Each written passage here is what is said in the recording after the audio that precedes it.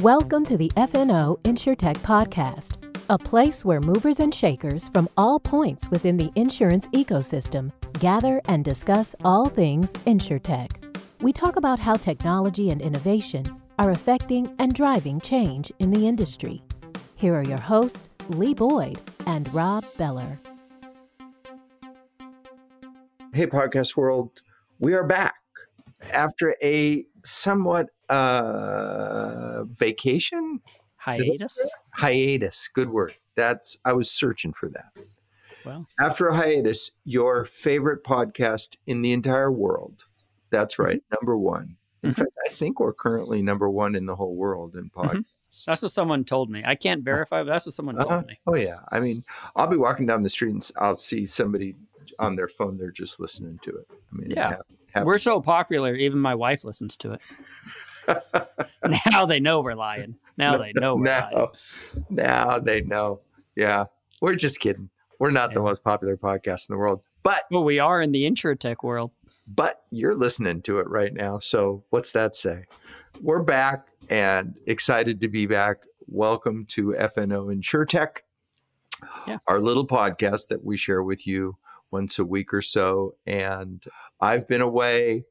Lee's been busy, but we've cleared the decks, and it mostly driven by the annual celebration that's about to happen in Las Vegas, Nevada. Isn't that right, Lee? It's so right. It's the Super Bowl of InsureTech. ITC. ITC is back. It's back, baby. Back at Mandalay Bay. Just me, Lee, and 9,000 of our best friends. Isn't that crazy? We'll be there. Yeah. 9,000. 7 years ago, 8 years ago, whenever this thing started. And I remember going, and it was a little over 1,000 people. I never thought there'd be 9,000 people who care enough about InsureTech to be there. But there are. It's so wonderful to go there and to be there and to be with so many people that we know and that we're familiar with, past guests. And we invite you all to drop by and say hi. And we'll be running around like a couple of yo-yos that we are. Also, of course, always looking for party invitations. Just throwing that out early, huh? But mostly secret party invitations, please. Yeah. The stuff that no one knows about, we want to be in those. Correct. That's right. That's right. We don't want to follow a sign this way to the so-and-so party. No. Yeah. Off-site, those sort of things. If you have a sign, don't invite us. We don't want to get too specific. But anyways, we have a great friend and leader, clearly a leader in this whole business, and that's Caribou Honig, who will enlighten us of what he's up to, where he's living, and what to look forward to. Yeah, we get to take a little trip down memory lane, kind of how it all started, what he and Jay are up to these days, and a little bit of the growth story. Because as I said, this thing's been around for some years, and it has just blossomed into the Super Bowl of events in the insurance space. So you don't need to hear any more from us. You'll hear it from him. Here we go with, once again, we think our most frequent guest on our podcast, Caribou Honig from InsureTech Connect. Hey, everybody, we're here with maybe the guest we've had on more times than anybody else on our podcast. Aren't we lucky? Perhaps approaching double digits. Perhaps. We've talked about him a lot. The only honorary chairman that we ever have on. We have with us again today, ready? Caribou Honig, co-founder and honorary chairman of ITC InsureTech Connect, among other things. Welcome back. Well, Rob, Lee, thanks so much for having me here. Welcome. One of these days, you're going to get tired of me. Your audience probably already is, but I appreciate the chance to talk with you one more time. We'd love to have you on. We're so glad you're here. I can't imagine anybody but your wife getting tired of you. You're a delightful character. A delight. Just a delight. I keep telling her I'm a delight, and you're right. At a certain point, she knows better. She's a little skeptical. I think I'm winning her over, though. So It just takes time. Just takes time. So live from Santa Fe, New Mexico, is that right? That is correct. So became an empty nester about 15 months ago.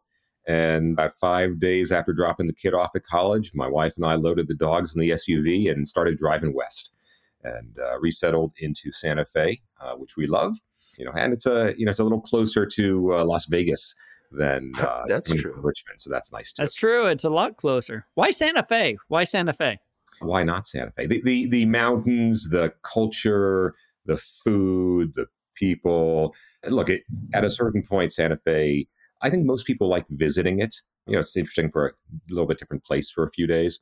If you don't mind that there aren't a lot of bodies of water and you like 1,000 shades of tan, it's a wonderful place. It's going to be a magical place. It's a great place. Get drawn in. I'll say this.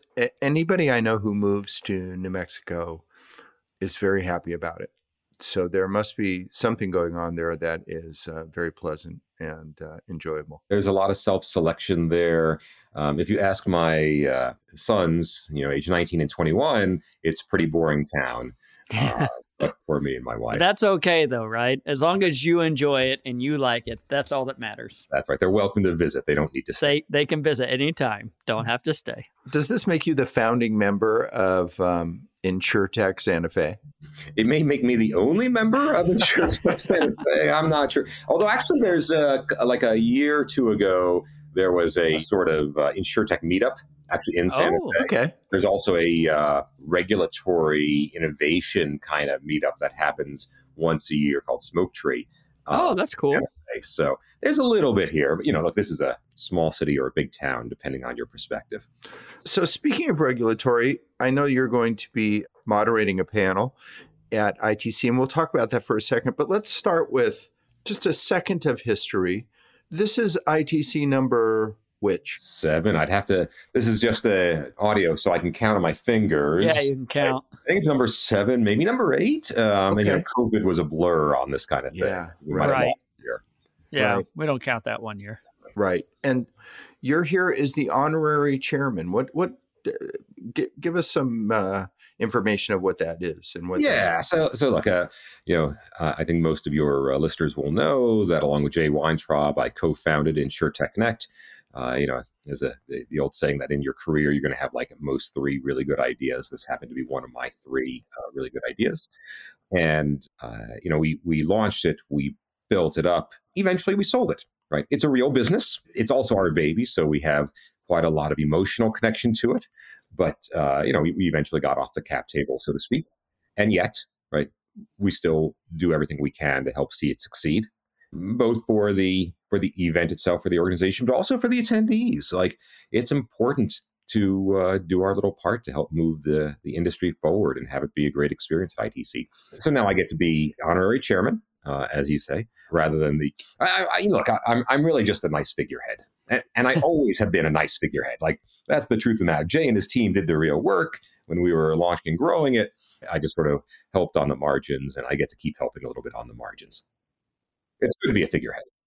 Honestly, you embodied the kind of the vibe of InsureTech Connect for many years. And I mean, it was an extension of you. It was your great idea, or a great idea that you got to first, and you guys executed on it in a really fabulous way. Just to give some context, year 1 was how many people, about roughly? About 1,500. Don't tell the fire marshal that, but yeah, about 1,500.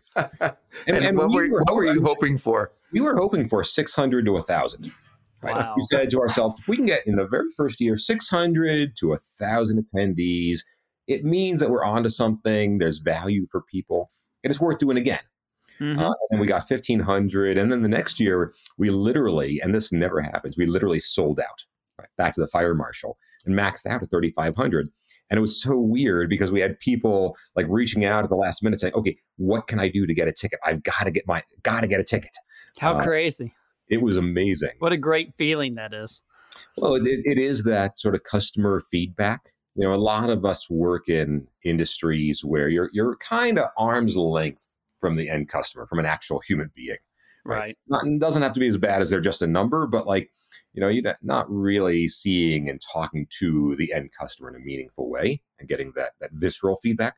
Right. And one of the things that I've gotten addicted to on the conference side is that emotional feedback from people. It's why I still, when I walk the halls, I try to walk up to people and say, okay, what's working for you here? Like, what's good? What's bad? What's interesting? Have you met anyone that you want to follow up with? It just I love that kind of feedback loop. Yeah. Do you consider yourself an InsureTech professional or a conference professional, or both? Well, as you know, I like to wear hats. And Yes. In this case, I get to wear a few different hats. It's a little schizophrenic. When I introduce myself to people, I've noticed that I'm way more interesting if I describe myself as a conference professional. Like, okay. Yeah, putting together thousands of people in industry tech conferences. Like, really? Wow. How does that happen? Where is it? And so on. And then I say, and I also do a bunch of venture capital stuff. And like, okay, sure. Whatever. Whereas if I say, I do venture capital, then it starts out with, okay, fine, whatever that means. And then, but I also help bring together thousands of people for industry conferences. And I go, tell me more about that. It's really been a odd experience, I have to admit. Even like insurance professionals are much more interested in hearing what I have to say. I mean, you guys, if I were just another VC, you wouldn't really want me on the podcast. You wouldn't care. I get it. I mean, yeah. But, you helped organize a pretty nice InsureTech conference. Please come on our podcast over and over again. Yeah. So this year, how many people? We won't know till we know, but I think it's going to be 9,000 plus. I was reading online. It looks like over 9,000 people. Congratulations. What unbelievable growth. And it's over it's over Halloween, yes. Right? So there's some things that I kind of thought it might be down, some friction, but there's a lot going on in Vegas that weekend. But everybody I've talked to said, no, you go to the conference. That's what you got to do. Well, look, it's also, the Halloween thing. Totally get, of course, and I'm fortunate at this moment to be an empty nester, so that not such a big deal for me. And I mean, look, Halloween in Vegas, Halloween in Vegas, one way or the other. Yes, it could go both ways. That's right. I think it's still super efficient for people. Who wants to fly to 20 different places to meet with 20 different people when everyone converges on one location? Mm-hmm. You're exhausted by the end, but it still means that you get to have those 20 conversations with just one flight. So what does it say about InsureTech, the phenomenon, the business, that you've seen this incredible growth, like you said, lots of people wanting to get together and meet and talk all in one spot. Let's talk for a minute about what InsureTech is today from your perspective as somebody who's been involved in it from a couple different directions. Well, I think InsureTech has followed to a T the classic hype cycle kind of graph. Like, okay, first there was nothing, and then there's this sort of amazing snowball of energy and interest and buzz and hype, and everyone's trying to figure out what's going on, and then a couple companies IPO, and then everything comes back down to a little bit more reality. Yeah. And from there, people can then begin the long, hard process of building real businesses over time. And it's much more linear rather than exponential when it's doing that. I saw this in fintech as well. Right? I was a fintech investor starting in 2008, and we went through a cycle there. And investors, and to some extent, some entrepreneurs, seem to mistake scalability for sustainability. Like that's my hobgoblin here is it's got to be about building a sustainable and scalable business, right? Yeah. Growth at all costs, right, has been tried over and over. And not to say that a handful of people don't get very wealthy if they get the timing right with growth at all costs, but no, it's got to be sustainable. And I think you're seeing now some of the sustainable businesses and products emerge. I'm not going to say that, the history books are closed on that yet. But, I've got my own theories about where the sustainability is going to come from, how you're going to build a sustainable business. I mean, one of my key talking points these days is the focus on a niche opportunity. I actually think that particularly in InsureTech, where, or insurance broadly, right, where it's such a large market, but also a complicated market, you're way better off as an entrepreneur starting with some defined niche where maybe others are good at it, but few or no one else is great at it. And your job is to become great at it. And by the way, that lends itself to actually good sustainable margins, right, and steady growth when you are great at something, competing with a bunch of folks who are merely good at it. And once you become great at it and got some market share, then you can start to earn your way, earn the privilege of getting into adjacencies, whether it's adjacent population segments with a similar product, other products to the same population. But I think that, particularly not so much B2B, but the consumer or customer facing InsureTech, start with a niche, crush it, and then earn your way to moving to adjacency. So, look, I'll give you a couple examples, and I'm talking my own book. I've got economic interest in these companies, so that's my full disclosure. But like Kin in the homeowner space, very focused on Florida, at least for the first few years of its life, starting to expand into additional states now. Florida is a bit of a tricky market. I hear it's a little spicy down there. That's what I hear. And if you're not great at it, I think the technical term here is I think you're screwed if you are not great at doing homeowners insurance in Florida, but you're still issuing policies there. It's a tricky market. Can focus on, okay, what do we got to do to be great at Florida homeowners? Now, Florida's still a big niche, right, so to speak. Right. But it's a very targeted, specific problem statement there. Another company, jewelry insurance, right? There's a company, Brightco, which is focused on jewelry insurance, which is, again, a niche. I don't think there are many SVPs at big insurance companies whose primary job is solving for jewelry insurance. Right. It's an add-on. It's a bolt-on for most of them. There's a couple, monolines focused on it. Fine. But it's the advantage also of being in a niche is it tends to be less intensively competitive.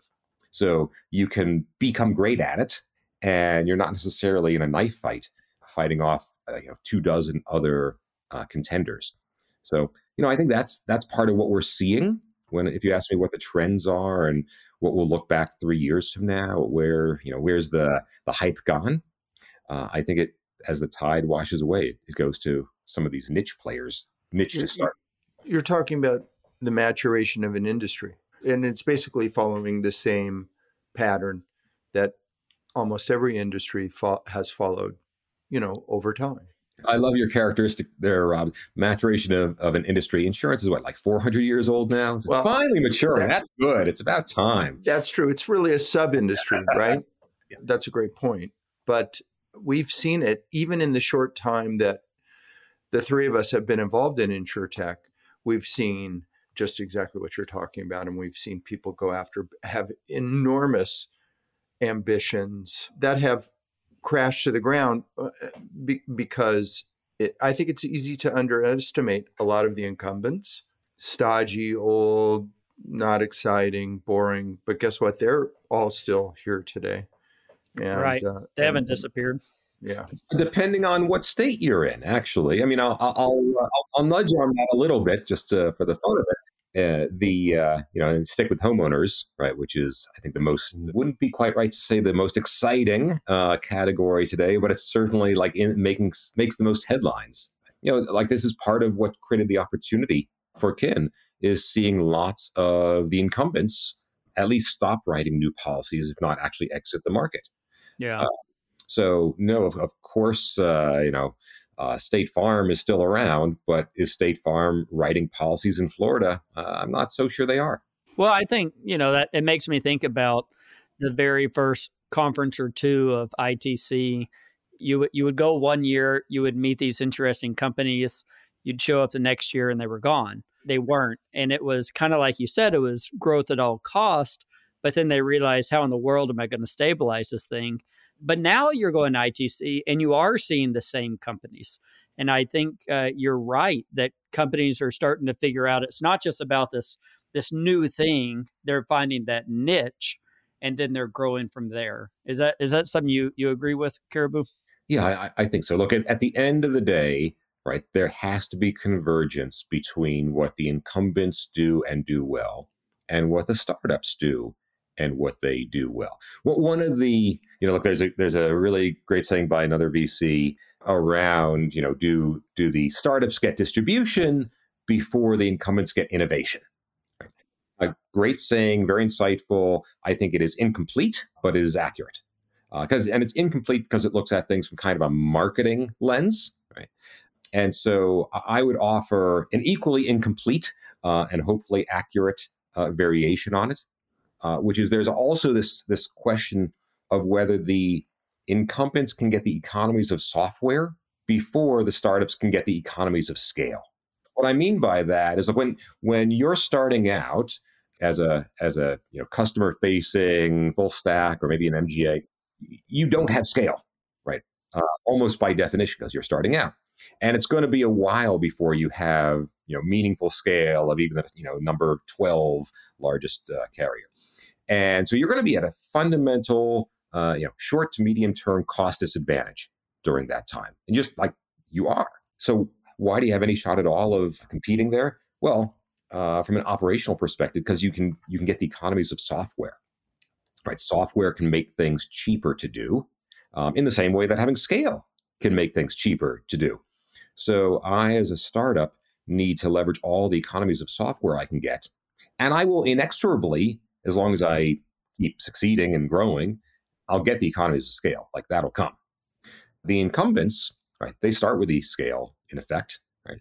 And if they're an incumbent and they don't have scale, well, that's a whole nother. They won't be an incumbent for long. Right. And their job is to get the economies of software. And I think they know that, right? There's all these cost efficiencies of sort of refactoring how they do business by using software. And, AI is just another domino in that chain.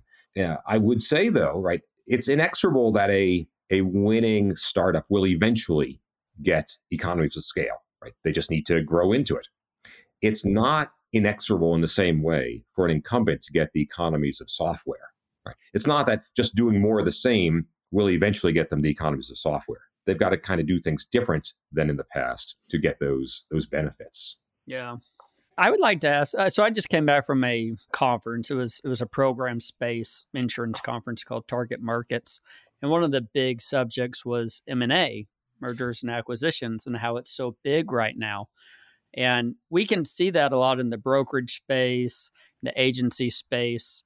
How has the M&A market over the past 7-8 years affected the InsureTechs? And do you think that we'll see a different trend, or do we see the M&A trend continuing in that space? What's your thought on that? Yeah, look, I think a little bit it does follow the hype cycle we talked about before. And it's always, what are the alternatives if you're in the shoes of the startup or the investors in the startup?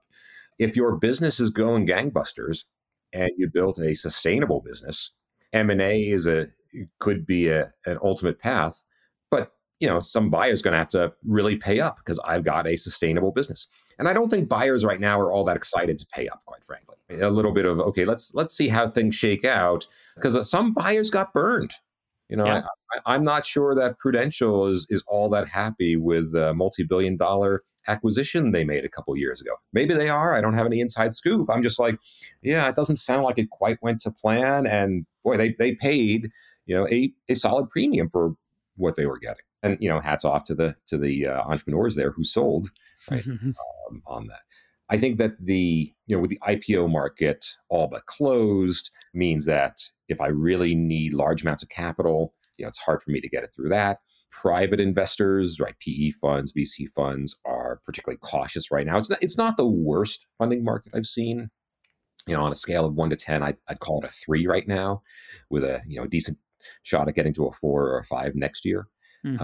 But when the funding markets are tighter, it makes M&A more appealing, right? Sometimes, it's the only way to keep things going, right? On the entrepreneur. And if I'm the acquirers, again, I think that they're kind of a little bit of wait and see what's real, what's hype. I think that they're just a little cautious. And valuations? So I'll speak to InsureTech as part of FinTech broadly, where there's a little more data. During the height of the froth, about 2 years ago, 20x revenue run rate was not unusual. I don't know that it was the average, but it was not unusual. And the long-term average, probably about 10x. So you can see that it was a frothy period.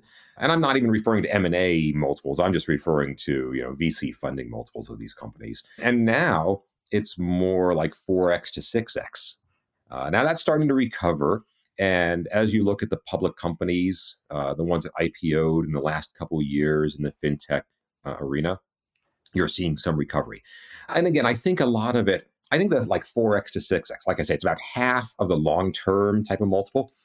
I think that it is actually reflective, what I call Schrodinger's company. For the non-physics majors in the audience there's a really weird thing in quantum mechanics, Schrodinger's cat.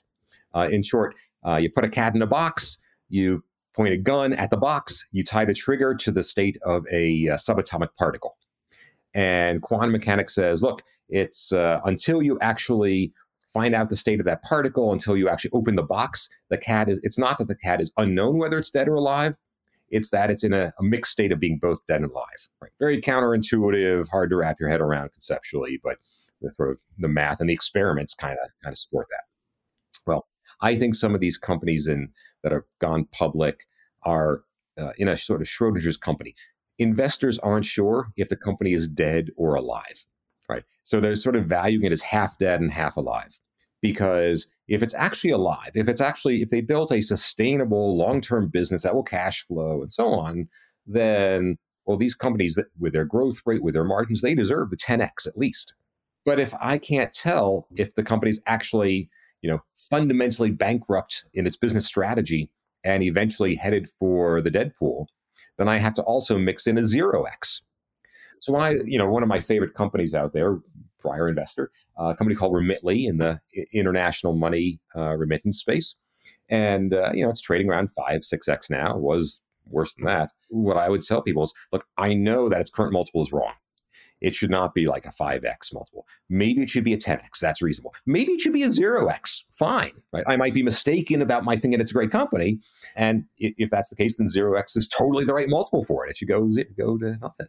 But the one thing I know is the sort of midpoint isn't the right multiple. It's just this blend of what's unknown about it. What is going to bring back, maybe not the froth, but bring back more higher valuation to the market? Is it the cost of money? What's going to drive that back to a place where the InsureTechs are going to be a little happier about it? You bring up the cost of money, right? Macroeconomics matter. And so that is rightfully going to impact the valuation of everything.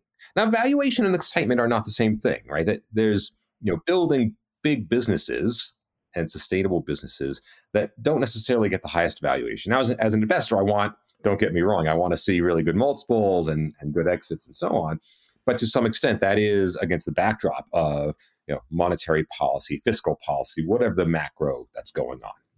I think more specifically, though, for InsureTech, right, separate from the macro, is basically seeing these companies actually deliver the combination of scalability and sustainability.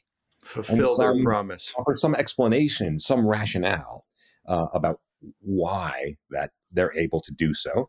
Essentially to demonstrate this great combination of economies of scale and economies of software under one roof. Like, I think that'll get people excited. And then, when you get this next wave of folks doing their IPOs, that will be new beacons, new high watermarks, I think. Because if I'm trying to invest even in an early stage, yet alone a late stage InsureTech, I kind of need to understand, well, what's the exit path? And I think part of the dialogue is, well, gee, if Lemonade is trading under $1 billion, right, yeah, and you want me to invest in your Series C at $700 million, where's the upside, right? Because you kind of got to assert at that point that either Lemonade is, way undervalued, or you got to assert that you're just a hell of a lot better company than Lemonade, right? Either are, reasonable arguments you want to make, but you don't have the high watermark. Yeah.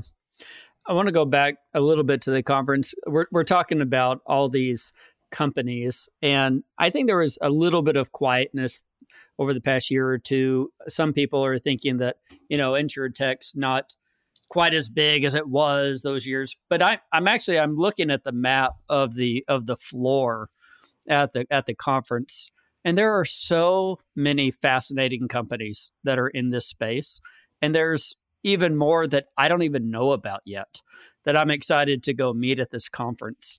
For anybody who thinks that InsureTech is kind of slowed, I think that map, the floor map, would tell a different story. Is that what you think, Caribou? Oh, I think there's still tons of energy. I think there's lots of innovation happening. I think a little bit more of the energy has actually shifted from the customer-facing InsureTechs over to the B2B. Look, at the end of the day, an insurance job, right? What's their job? It's to take the baseline technologies, right? Smartphone and AI and satellites and all that good stuff, and productize it in some form or fashion so it can be useful to the insurance industry. That's what your job as an InsureTech is. And there's two main routes to that. You can say, okay, I'm going to, basically take ownership for the entire value chain. And in doing that, I'm going to apply and incorporate those baseline technologies into how I, provide insurance to people and businesses. And that's what I'm going to do. Great. And the rewards of that, if you get it right, can be quite large. The other path for an InsureTech to do its job, so to speak, is to take some baseline technology, build some easily usable product out of it, usable by an insurance company or a reinsurer or a broker, and so that it becomes a better mousetrap as part of their value chain. It's a different strategy. It is, I think, generally a lower risk strategy because you got to be great at solving for that one sort of point solution of it. You also have to be really good at B2B selling, which is a whole different skill set, of course, especially into the insurance industry. But you don't have to be great at everything in insurance, just at that piece of it. So generally, I think the upside is a little bit less, but I think that the risk of it is a little bit lower. Like you don't have to worry, if you're a B2B, you don't have to worry about your loss ratio. You don't need to worry about the unit economics nearly so much, right? If you're basically commercializing, productizing some baseline technology, like if you're not getting 70% plus gross margin on day one, you're doing something wrong, right? Because generally your product is, some sort of software or data or, high margin function in effect.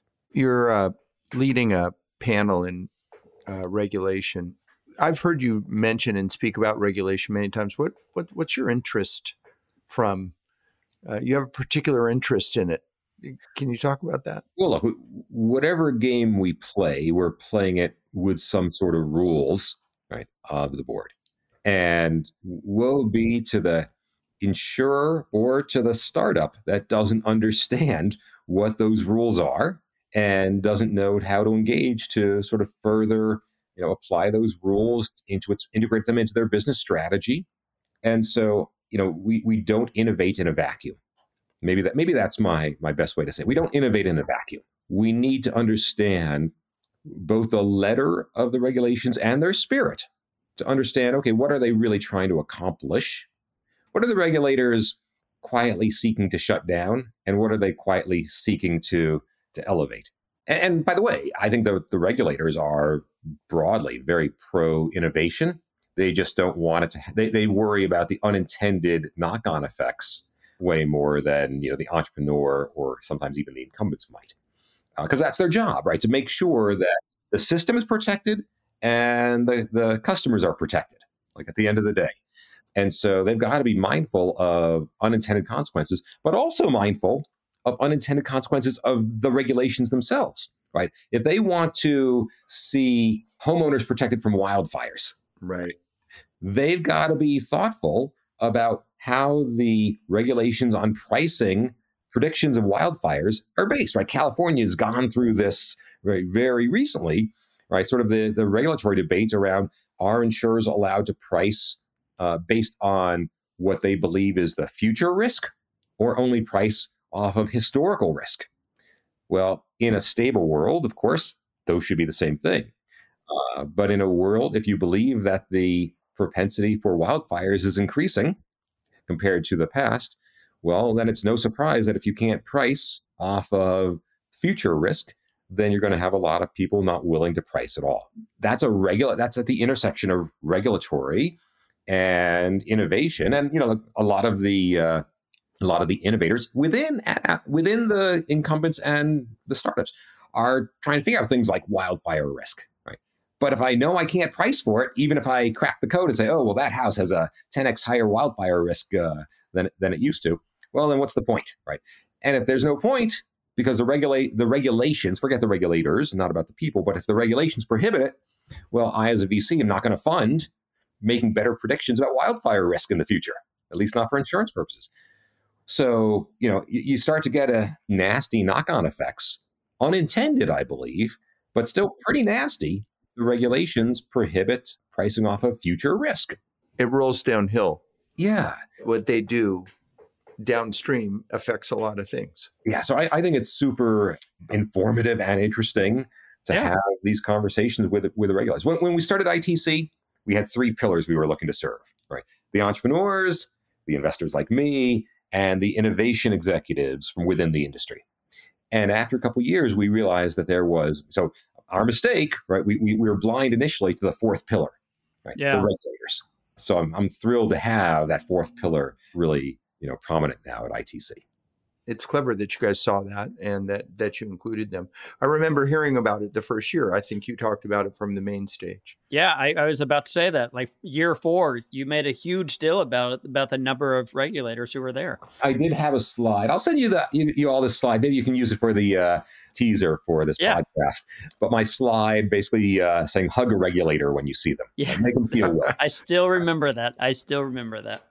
So in the few minutes we have left, what can you plug for us about the conference? What are you looking forward to? What invitations to secret parties do you have for us, et cetera? Well, I'll tell you the invitations for secret parties after. Otherwise, I'm pretty sure they won't be quite so secret. Good call. Good call. Look, I try to keep my calendar actually quite flexible during ITC. It's a little bit of the good fortune of my role at it. I wear the hat, I walk down the halls, people stop me, I get to have interesting conversations, I get the benefit of serendipity. And, I'll peek my head in on a bunch of the panels and speeches and things like that, but I've got a short attention span, so I'll pop my head in, listen for 3 minutes, and then move on to the next thing. And this year, I've got a heck of a dance card. I'm going to be busy. Oh, but normally I don't have this dance card though. Okay, you got to be here, then here, then here, then here, and meet this person. Normally it's like, okay, you got a couple meetings, but otherwise you can wander the hallways like normal. This year, I'll be wandering the hallways. I've got to, otherwise my head will explode. But right. I think that it's just there's a lot of interesting people to talk to on sort of every category. Right, there's some startups I'm looking forward to talking with. There's some carriers I'm looking forward to, some brokers. Just the whole shebang. That's great. And just before we close, what are you up to? What's your day job now? My wife asks me that on occasion. My younger son keeps asserting that all I do is play World of Warcraft all day. That's why I'm at my computer. I have primarily 2 day jobs. I'm a conference. I help launch and grow conferences. Like I said, I always start with that. It makes me more interesting. I'm working with Jay. The same Jay is behind ITC. We've got a conference focused on logistics and supply chain tech. Fascinating. We've got one on prop tech. Oh, awesome. We've got another one coming up in April called Medicarians, which is really focused on age tech, which is an interesting subsector. So, I don't fortunately have to do that much work there because Jay has a real team that does the real work. But I get to be a nuisance, on occasion. And then theoretically, my real day job as a general partner at a VC fund called SemperVirens. We're very focused actually on the employer side of things. And I like to say investing in companies that drive the success of employers or their employees. That covers some fintech and InsureTech, of course, which is where I tend to get my hands in the weeds. A lot of workforce software, and then actually a lot of healthcare and healthcare tech. Because in the U.S., you're either getting your healthcare from, Medicare, Medicaid, or from your employer. And then, I like to say we deserve to exist because we've got, this sort of amazing ecosystem we've assembled over 100 HR executives, some benefits brokers, some payroll companies that were sort of in the mix. We actually have now, we're at the hopefully home stretch of raising for Fund 3 that we've been investing out of now for a few months. We have several insurance carriers as LPs, and not just as money, but we think of them, and I sure hope that they think of us as strategic in the relationship. There's some hopefully not surprising relationships and value there. So that's so great. And you have a little time to watch some of those New Mexico sunsets. A little bit of time for that. I try to do at least 10 miles of hiking each week when possible. So I don't know if I'll be able to pull that next week when I'm in Vegas, but maybe I'll get in as many steps wandering the ITC halls. No question. One thing we know for sure, bring good shoes. Well, always a pleasure. Always a pleasure. Thank you for joining us. And please send our best to Jay. We miss having him on. And we'll look forward to seeing you soon in Las Vegas. Excellent. Look forward to it. Thanks so much, Caribou. Well, once again, the man comes through. The man, the myth, the legend. He said yes. We asked him. Yes. He said yes. He said yes to the dress. All those years ago, just out of the blue, you asked him to be on. He said, sure, why not? I like to say yes. And one of our, maybe our first guest, our first 4 guests. He was an early guest. He was one of the first 4. He was very kind to us, and he's introduced us to numerous people over the years. We've built a little rapport there, and I look forward to seeing him next week. I look forward to seeing him in the hallway. I think that he's such an important part of the whole ecosystem, right? Mm-hmm. And clearly one of the great characters in the business. So we thank him for being with us, and we thank you all for listening, and we'll see you in Las Vegas. And until then, goodbye, everybody.